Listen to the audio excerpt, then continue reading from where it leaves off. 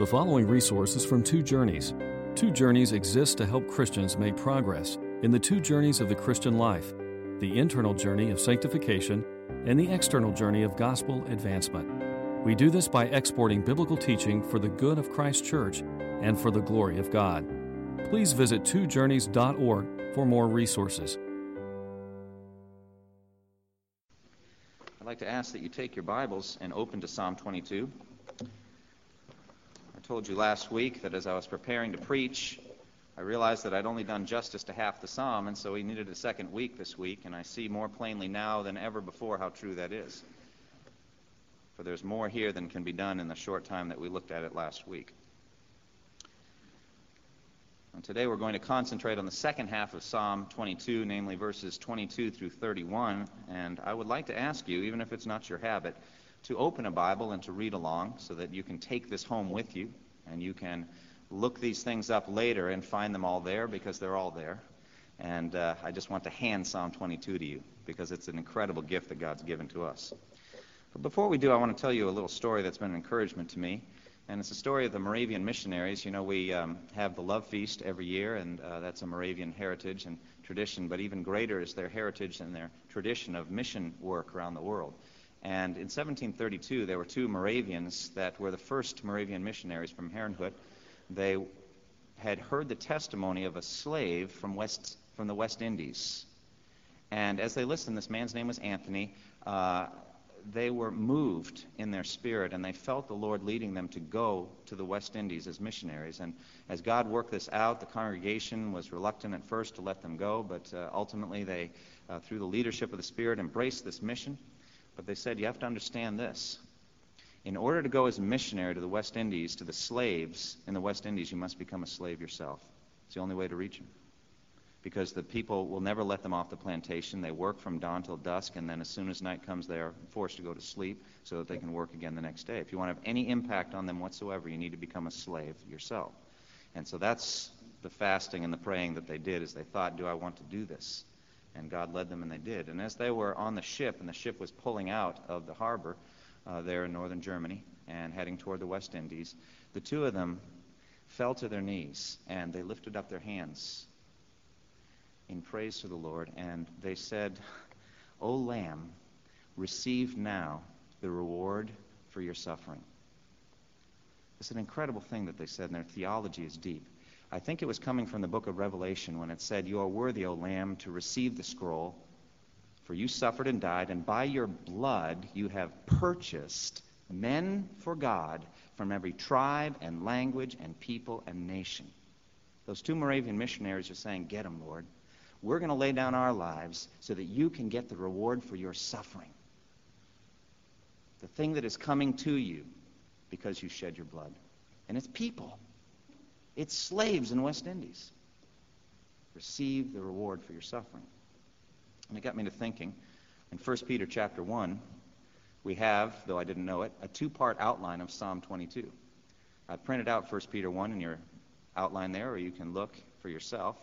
In 1 Peter 1, 10 and 11, it says, Peter speaking of salvation, says, concerning this salvation, the prophets who spoke of the grace that was to come to you searched intently and with the greatest care, trying to find out the time and circumstances to which the Spirit of Christ in them was pointing when he predicted, and here it is, the sufferings of Christ and the glories that would follow. There it is.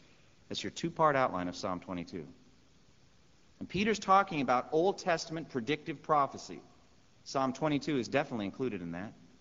And the Spirit of Christ was in David when David wrote Psalm 22. And the Spirit of Christ in David, 1,000 years before Jesus was born, was predicting his own sufferings. The crucifixion, which we saw so plainly last week.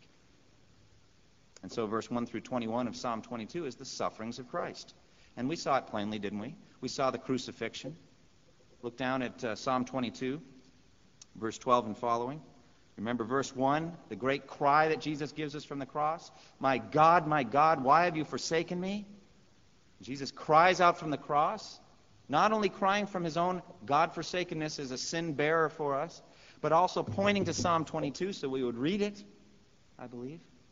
And so the crucifixion so plainly depicted here, verses 12 through 18, it says, "Many bulls surround me, strong bulls of Bashan encircle me, roaring lions tearing their prey, open wide their mouths against me. I am poured out like water, and all my bones are out of joint. My heart has turned to wax, it is melted away within me. My strength is dried up like a potsherd, and my tongue sticks to the roof of my mouth. You lay me in the dust of death."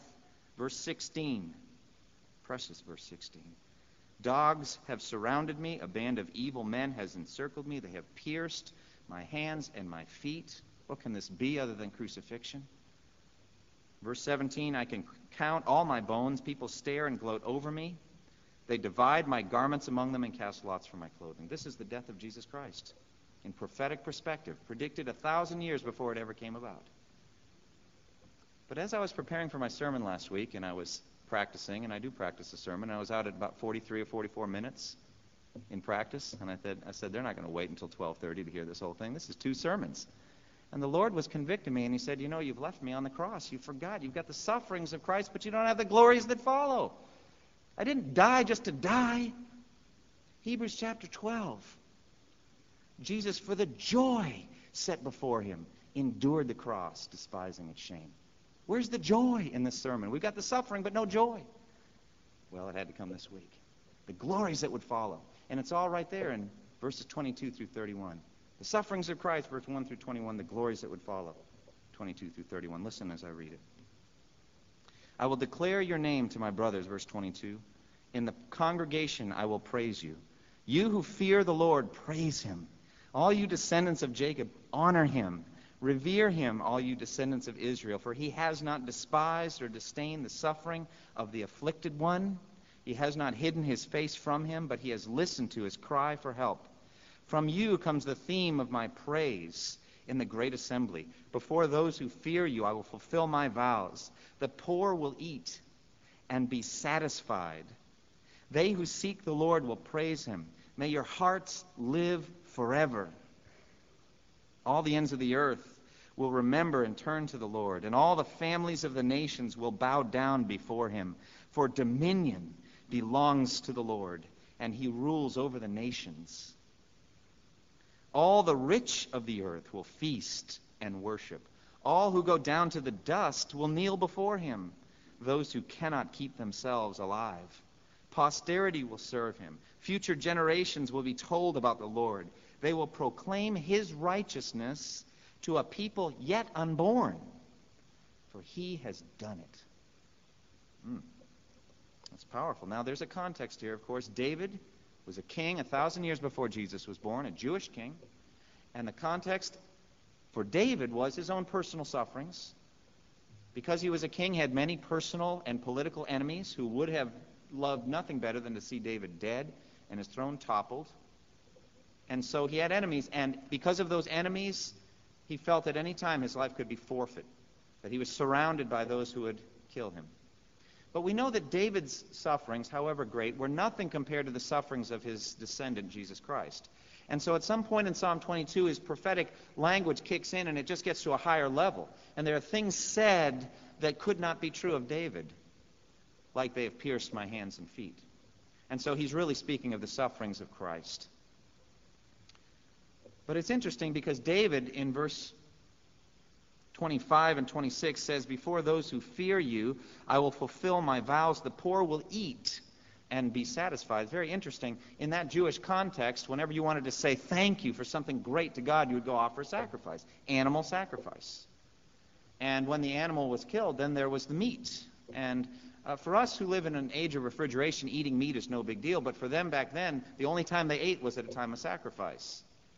And so when you kill a bull, and I'm sure David would have offered something that great, you've got to have a lot of friends to come and share. You're going to have a feast. Come and share with me and celebrate. And so that's what's going on. David has been delivered. And he's going to sacrifice a thank offering, and he's going to invite all of his friends to come and sit and eat. And they're going to enjoy that time. And so really the context here in the second half is a feast, a celebration of God's deliverance. It's feast language. There's also a context in redemptive history, as we've said.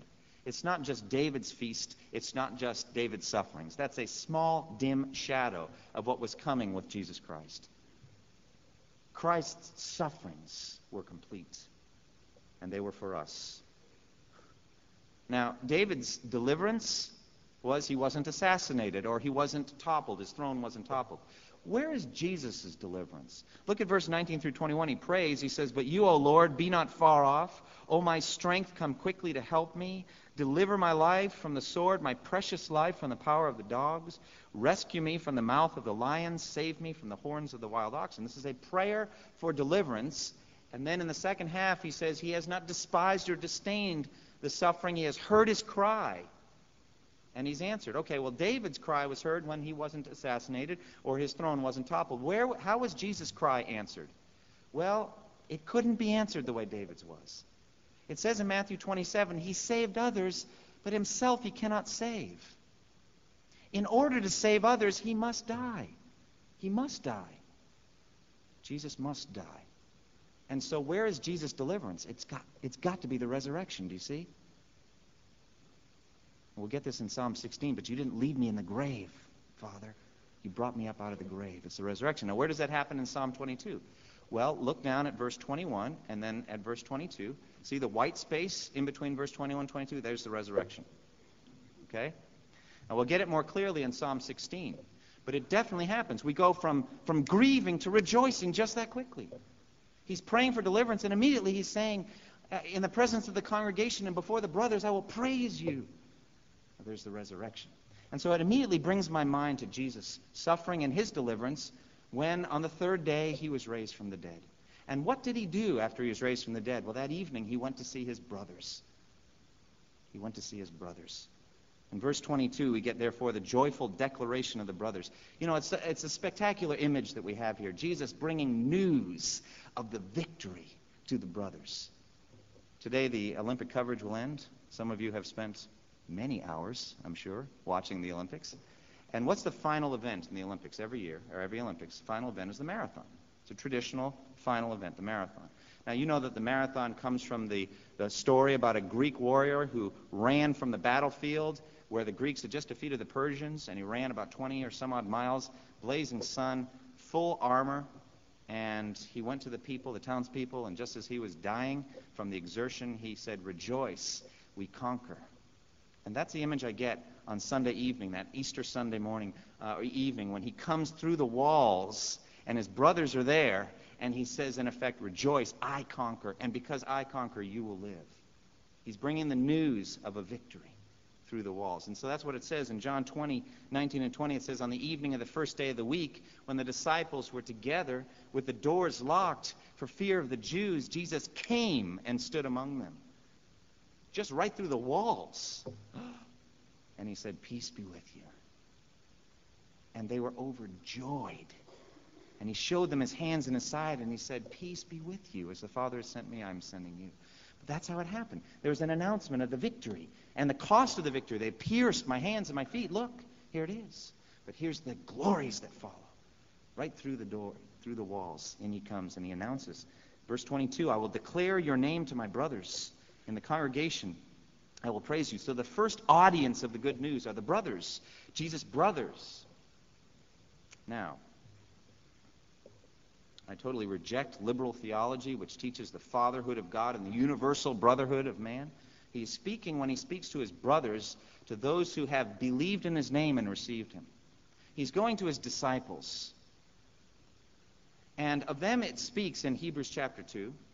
It says, "In bringing many sons to glory, it was fitting that God, through whom and for whom everything exists, should make the captain of their salvation," I love that, "perfect through suffering." The consistency of Scripture on this. Suffering first, then glory.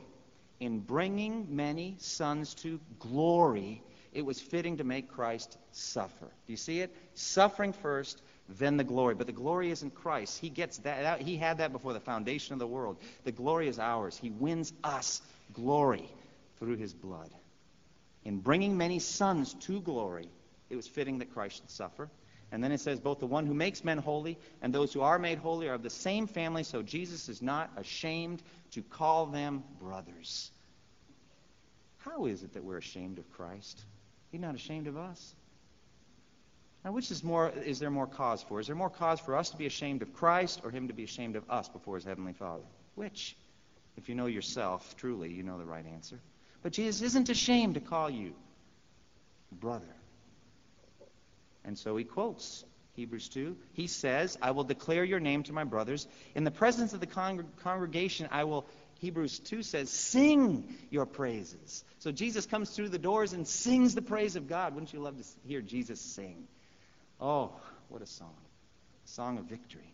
Appears to his brothers. And this is not just everybody. It may not even be everybody in this room. I hope it is. But it says in John chapter 1, he came to that which was his own, those are the Jews, but his own people did not receive him. Yet to all who received him, to those who believed in his name, he gave the right to become children of God. To those people who believe in his name and who receive him, they are children of God. Jesus also clarified this in Matthew 12. His mother and his brothers come for him. And somebody brings him word, your mother and brothers are here. And Jesus said, who are my mother and who are my brothers? Pointing to his disciples, he said, here is my mother and my brothers. For whoever does the will of God is my brother and sister and mother. If you do the will of God, you're Christ's brother, Christ's sister. And to you he brings this declaration, rejoice, I conquer. And because I live, you also will live. He comes to declare the name of his Father. One more thing about brothers, as Jesus was raised from the dead, Mary Magdalene comes, she's crying, she's weeping, and she sees Jesus, she knows it's him, and she falls at his feet, I believe, and grabs hold of him. Said, now look what happened last time I let go of you. See, you got yourself killed. I'm never letting you go again. I'm holding on, and I'm never letting you go again. So she's holding on to Jesus, and Jesus says, do not hold on to me, for I have not yet returned to the Father. I think that's kind of interesting. Do not hold on to me, for I have not yet returned. When I return to the Father and you come, you can hold on to me as much as you want. But let me go, because I've got some things to do. And then he says, but go instead to my brothers and tell them, I am returning to my Father and your Father, to my God and your God. That's what he won by dying on the cross. That's what he got for us by the suffering of verses 1 through 21. He calls us brothers and sisters. And it's not a small title to be called a brother of Jesus or sister of Jesus. Adopted right into his family. And his message, he declares the name of the Lord. God is compassionate.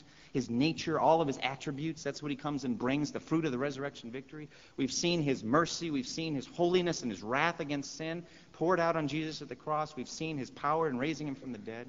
We've seen his love and his compassion, and that he does not despise or disdain the sufferings of the afflicted. And who are the afflicted? Well, it really isn't Jesus, not ultimately. His affliction was in our behalf. We're the afflicted ones. We are the ones who are afflicted. And what are we afflicted by? Death. Death. It stands over us to mock us, doesn't it? And we can't beat it. It's an undefeatable foe. We can't defeat it. And so Jesus came to give us that victory. Hebrews 2:14 and 15, it says, since the children have flesh and blood, he too shared in their humanity so that by his death he might destroy him who holds the power of death, that is the devil, and free those who all their lives were held in slavery by their fear of death. Do you fear death today? Are you afraid of it? Jesus can free you from fear of death through his resurrection victory. He comes to bring you that fruit, and that's what he gives. And so he comes to declare the name of the Lord. Now in verses 22 through 26, I'm including verse 22 because the brothers are Jewish, but we get another subdivision. Remember the two major divisions of Psalm 22. Verse 1 through 21, the sufferings of Christ. Verse 22 through 31, the glories that would follow, right? Well, the second half, verse 22 through 31, it breaks into two halves as well. Verse 22 through 26 is for the Jews. Look at verse 23. Look what he says. He says, you who fear the Lord, praise him. All you descendants of Jacob, honor him. Revere him, all you descendants of Israel. Do you see it in verse 23? Who are these people? Descendants of Jacob and Israel. What do you call them? Jews, right? And so we get this outline of the second half in Romans 1:16. I'm not ashamed of the gospel, because it is the power of God for the salvation of everyone who believes. First for who? The Jews. Then for who? Then come the Gentiles. And so that's what we get. 22 through 26, first the Jews. 27 through 31, then the Gentiles. That's how it works. You see it? And so he's coming to the Jews first. Now, the brothers come first in verse 22, and they're Jewish. But then he gives a commanding invitation to his countrymen. It's not just an invitation, it's a commanding invitation. Come to the feast. Come to the feast. That's what he's saying. Now, remember what I told you about David, the fulfillment of the vows. There's a feast involved here. Verse 25 and 26 talks about that. From you comes the theme of my praise in the great assembly. Before those who fear you, I will fulfill my vows, and the poor will eat and be satisfied. And so there's this feast language. And in the case of the Jews, it was an important part of Jesus' ministry, the invitation to come to the feast. The wedding banquet is ready. Now come. Come. Matthew 22, 2 and 3. It says, the kingdom of heaven is like a king who prepared a wedding banquet for his son. He sent his servants to those who had been invited to the banquet to tell them to come, but they what? They refused to come. The Jews wouldn't come. They wouldn't come to the feast. But there's a commanding invitation, and here it is. Verse 23, he says, you who fear the Lord, praise him. You descendants of Jacob, honor him. Revere him, all you descendants of Israel. Verse 25 and 26, from you comes the theme of my praise in the great assembly. Before those who fear you, I will fulfill my vows. Verse 26, the poor will eat and be satisfied. What are they going to eat? They who seek the Lord will praise him. It's a feast of praise is what it is. What's physical in the Old Testament becomes spiritual in the New. It's not beef we're going to eat at the wedding banquet of the Lamb. It's praise. We're going to praise God. Now, every feast, it's a feast because of a number of things. It's a feast because of the lavish spread, the fact that there's lots of food, right? And that there's tremendous variety. You can't have a feast and it's all rice, okay? There's a variety. There's got to be a variety. And it's got to be beautiful. You know, goblets and decanters and all that kind of thing. There was an earl in England, in Gloucester, I think he was. 1624, he gave a feast. It cost half of his inheritance to give it. And he felt that a feast should not just be delicious on the palate, but dazzling to the eye. And so he had silversmiths and goldsmiths coming in, jewelers and other things working on the goblets, the silverware. He had experts in decoration and in confection, doing these elaborate designs of desserts and all that kind of. Your mouth is watering, I can tell already. You're all thinking about Golden Corral. Don't think about your stomach, okay? Think about a feast of worship. But anyway, it's spreading it out. And it was such an elaborate display that the guests who were invited were stunned and didn't eat. They just didn't eat. It was overwhelming. And they stood there and looked so long that the food got cold, and then no one wanted to eat it. Don't do that with this feast. Come on and eat. Come on and eat. That's what the invitation goes out to the Jews. Come on and eat. Take part in the feast. Don't stand on the outside. Take part. It's a feast of worship. 3 commands. It's an imperative. Praise him. Glorify him. Stand in awe of him, verse 23. And it's a feast which satisfies. The poor will eat and be satisfied. No other feast satisfies. Do you think earthly things satisfy? Do you think that Hollywood crowd, they've got everything anybody wants. Are they satisfied? Does it satisfy? This satisfies. God satisfies. And he's offering a feast that will satisfy. And it's an eternal feast. Look at verse 26 at the bottom. It says, they who seek the Lord will praise him. May your hearts live forever. It's an eternal feast. It's never going to end. It's never going to end. It's an eternal feast. And he's inviting, nay, even commanding the Jews to come. It's so tragic that so few of them are coming. And so now, in verse 27 through 31, he makes confident prediction about the Gentiles. Now tonight, we're going to study in Acts 28. It's the end of the book of Acts, and the Apostle Paul is there in Rome, and he is speaking to the Jews. The Jews come to him, to the Jew first, and then to the Gentiles. So he invites the Jews just 3 days after he arrived in Rome. He invites the Jews to come.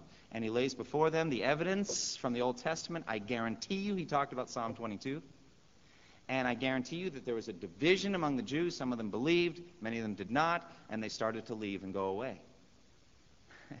And after quoting that famous prophecy from Isaiah 6. Be ever hearing, but never understanding. Be ever seeing, but never perceiving. These people's heart has become callous. They hardly see with their eyes, or hear with their ears, or turn, and I would heal them. Talking about the Jews and their hardness of heart. They just can't see their own prophecies. But then he says this, Acts 28:28. Therefore, I want you to know that God's salvation has been sent to the Gentiles, and they will listen. You all are Gentiles. All of you who trust in Jesus, you have listened, haven't you? You have believed this message. Now, how did Paul know that they would listen? From personal experience? Well, yes, he was the apostle of the Gentiles, but he knew it from prophecy. Verses 27 through 31, the confident assurance, the predictions, the Gentiles are going to come. Look what it says, 27 and following. All the ends of the earth will remember and turn to the Lord. All the families of nations will bow down before him. For dominion belongs to the Lord, and he rules over the nations. All the rich of the earth will feast, and they will worship. And all who go down to the dust will kneel before him, those who cannot keep themselves alive. Posterity will serve him. Future generations will be told about the Lord. They will proclaim his righteousness to a people yet unborn, for he has done it. You see these predictions? These are confident predictions, one after the other. And guess what? We live in a time now where we've seen them come to pass. They're not all finished yet, but we've seen 2,000 years of mission work, haven't we? We've seen the advance. Future generations have been told about the Lord. They have come and they have worshipped. 1 Thessalonians chapter 1 says they tell how you turn to God from idols to serve the living and true God. The Thessalonians obeyed this. They turned away from their idols and they turned to God and they worshipped and they praised. It's all coming true. God does not speak words idly. It's all coming true. Now, verses 27 through 31, I'll tell you right now, they do not refer to David. Not at all. Did all the ends of the earth come and honor David? No.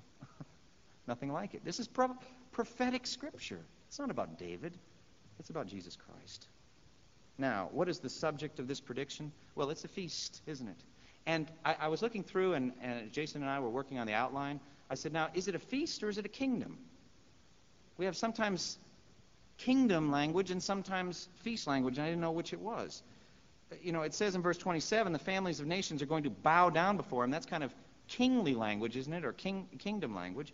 Verse 28, definitely kingdom language. For dominion belongs to the Lord, and he rules over the nations. That's definitely a kingdom. But then in verse 29, all the rich of the earth will feast. Well, I guess it ends up being both.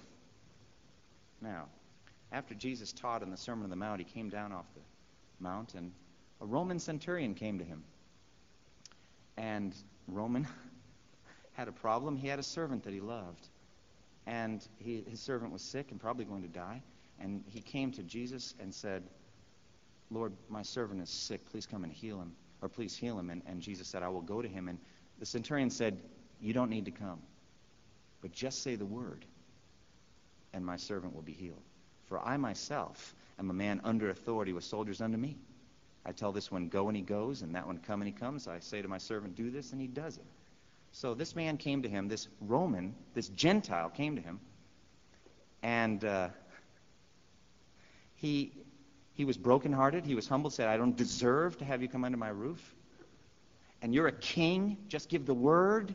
You're a spiritual king. There's a kingdom here. And Jesus is amazed at his faith. And it says so in Matthew 8:11. It says, or 8:10, when Jesus heard this, he was astonished. Why was he astonished? Well, understand Jesus' mission. To the Jew what? First, and then the Gentile. He said, I was sent only to the lost sheep of Israel. Later come the Gentiles. But now it's like the Father can't control himself. We've got to have one Gentile convert now who's ready for the feast. And Jesus is amazed. He said, I haven't found anyone in Israel with such great faith. And then he says, Matthew 8:11, it's printed in your bulletin, I tell you the truth, or I say to you, that many will come from the east and the west. That's the ends of the earth, folks. That's Gentiles. Many will come from the east and the west and will take their places at the feast with Abraham, Isaac, and Jacob in the kingdom of heaven. It's both. It's a feast in the kingdom. It's a feast in the kingdom. And they rejoice in having a king that rules over them. They're glad to bow down before that kind of a king. The king actually ends up being the feast. We feast on the king and his majesty and his glory. They're coming. Do you have your place? Is your place reserved at the feast? Is there a little name card with your name on it? at that feast? You don't want to miss it. You don't want to miss it. Because the very next thing Jesus said in 8:12, Matthew 8:12, he said, but the subjects of the kingdom will be thrown outside into the darkness where there'll be weeping and gnashing of teeth. The alternatives are clear in Scripture. There's no third place. You feast at the table with Jesus or you suffer in hell forever. Those are the two choices. Take your place at the feast. Don't miss it. Don't miss it. It's a feast in the kingdom. And the beauty is that it's a universal invitation. Look at it. There's no ethnic limitations here. Jew and Gentile alike are welcome. There's no geographical limitations here. The ends of the earth will come. There's no economic limitations. The poor will eat and be satisfied. The rich will feast and will worship. No economic limitations. And there's no chronological limitations. Not just for one generation or two or three. This kingdom doesn't just last for a little while and go the way of all the earth. This is an eternal kingdom. One generation will proclaim it to the next, like a relay race. One generation to the next, and it's come on down to us now. This same message. No limitations. Come to the feast, he's saying. Now it's a feast of conversion. It says the ends of the earth will remember and turn to the Lord. You can't just come as you are. If you don't have your wedding clothes, you'll be thrown outside into the darkness. You need to have Jesus' righteousness on you. That's the wedding clothing you have to wear. If you don't have the wedding garments, you can't go in. You've got to have righteousness. We talked about that in Romans. He'll clothe you with his righteousness. You've got to have it. But he's giving it to you freely. There's no cost. Just be sure you've got your wedding clothes on to come. But it says that the ends of the earth are going to remember. That means they're going to think about God who created them. And they're going to turn to the Lord away from idols. Verse 27. And they're going to worship before God. Deep submission. And deep joyful satisfaction comes from this. And why is all this going to happen? Why can I stand up and tell you that this is all guaranteed? It's definitely going to happen. Because of God's sovereign power. Look at the connection between 27 and 28. It says, all the ends of the earth will remember and turn to the Lord, and all the families of the nations will bow down before him, for dominion belongs to the Lord. Now, my wife and my kids and I went as missionaries to Japan. If we had been going in our own strength and in our own power and with our own persuasive skills, thought we were going to convince some Buddhist or Shinto Japanese to believe in Jesus, what do you think our success rate would have been? And what kind of pride would it have been on my part to think because I'm such a great persuader, they're going to believe in Jesus. It was not in my name I went. For all authority in heaven and earth has been given to me. Therefore, you go and make disciples, and they'll listen because I say so. The connection between 27 and 28, the sovereignty of God guarantees the advance of the kingdom. They will turn and they will listen. And what is the message, the gospel message? It's plain. I've alluded to it. It's a righteousness that comes from God. Verse 30 and 31, posterity will serve him. Future generations will be told about the Lord. And what will they be told about the Lord? They will proclaim his righteousness. But now a righteousness from God apart from law has been made known, to which the law and the prophets testify. Here it is, a righteousness that comes from God. If you think you're going to come into that wedding banquet with your own clothes, you will not be accepted. You will not be allowed. You must take on the clothes of Jesus Christ, the righteousness by faith. You've got to turn away from your own righteousness, turn away from your own filthy rags, and take on Jesus' wedding clothes. He'll give them to you for free, and then you'll be admitted to the feast. Now, what for application? As we look at Psalm 22, what do we get out of application in the second half? First of all, I just want you to marvel at God. Just be amazed at this kind of God. This was written 1,000 years before Christ. It reads like a New Testament book. It's so plain. Marvel at God's sovereign power and his foreknowledge. He knew it all ahead of time. All of it was laid out ahead of time. And secondly, I want to urge you to rejoice in God's lavish generosity. Be happy that this kind of feast is waiting for you. Be happy that if you're a Christian, your best things, all of them are yet to come. I don't care what kind of things you've experienced or what kind of great life you've had up till now. If you're a Christian, the best things are all yet to come. Wait till you take your seat with Abraham, Isaac, and Jacob at the kingdom of heaven at that feast. Just wait. It's incredible. incredible feast, a lavish feast.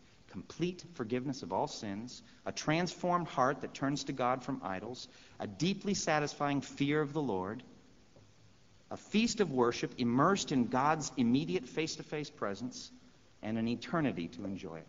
When we've been there 10,000 years, bright shining as the sun, we've no less days to sing God's praise than when we first begun. It never ends. Rejoice in that kind of generosity. And rejoice in the wideness of God's generosity. No limitations, ethnically, geographically, economically, chronologically. It's just an open invitation to the ends of the earth. And thirdly, can I urge you, come and eat and be satisfied? Stop living for earthly things. Stop living for your stomach or your appetites. Live for God. Let God and God alone be your feast today and the rest of the week. And next week we'll talk about it again. Recharge your passion for God. Let God be your feast. Live for God. Think about God. Muse on Him. Think, when's the next time I get to pray and read the Scripture? When's the next time I get to do something at the command of my King? Jesus said, my food is to do the will of Him who sent me and finish His work. That's what I live to eat. I don't care what I put in my stomach next. I care about doing something for God next. Feast on God and realize that someday your deepest longings are going to be satisfied in God and God alone. He's what you get in heaven. Stop laboring for things that don't satisfy. Isaiah 55 talks about this feast. Come, all you who are thirsty, come to the water. And you who have no money, come buy and eat. Come buy wine and milk without money and without cost. Why spend money on what is not bread and your labor on what does not satisfy? Listen to me and eat what is good, and your soul will delight in the richest of fare. Don't labor for what doesn't satisfy. Don't spend your life on things that don't matter. Fourthly, announce this to the ends of the earth. Posterity will serve Him. Future generations will be told about the Lord. Look at verse 22. I will declare. Who does the declaring? Jesus. Jesus started it. Verse 22. I will declare. Verse 31. They will proclaim. Do you see? I will declare. They will proclaim. As the Father has sent me, I am sending you. This is your message to go proclaim. Are you proclaiming it? Have you told anyone about Jesus this last week?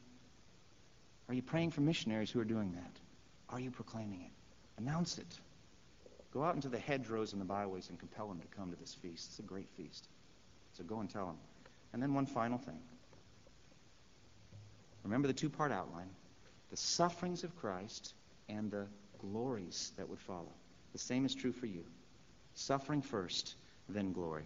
Think back to the missionaries that went to the West Indies. What did they need to do to bring Christ to the slaves? Become slaves themselves. That's honorable, isn't it? It hurt, I'm sure. There was suffering involved, but it was worth it to them. Are you willing to suffer to take this message to the ends of the earth? Are you willing to suffer to take it to your neighbor? Suffering first, then comes the glory. Won't you close with me in prayer?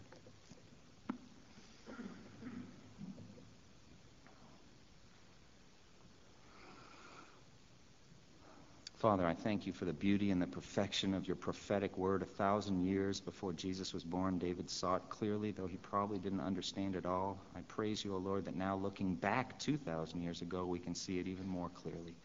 We have the word of the prophet made more certain. We thank you, O Lord, for that, and we praise you for this message. And I pray that we would feast on you today, and that we would be sure that everyone that we know has a place at the wedding banquet. I pray for any here who have not reserved their place, that they would, by trusting in Christ alone, be sure that there's their name, a little placard waiting for them, a seat at the banquet.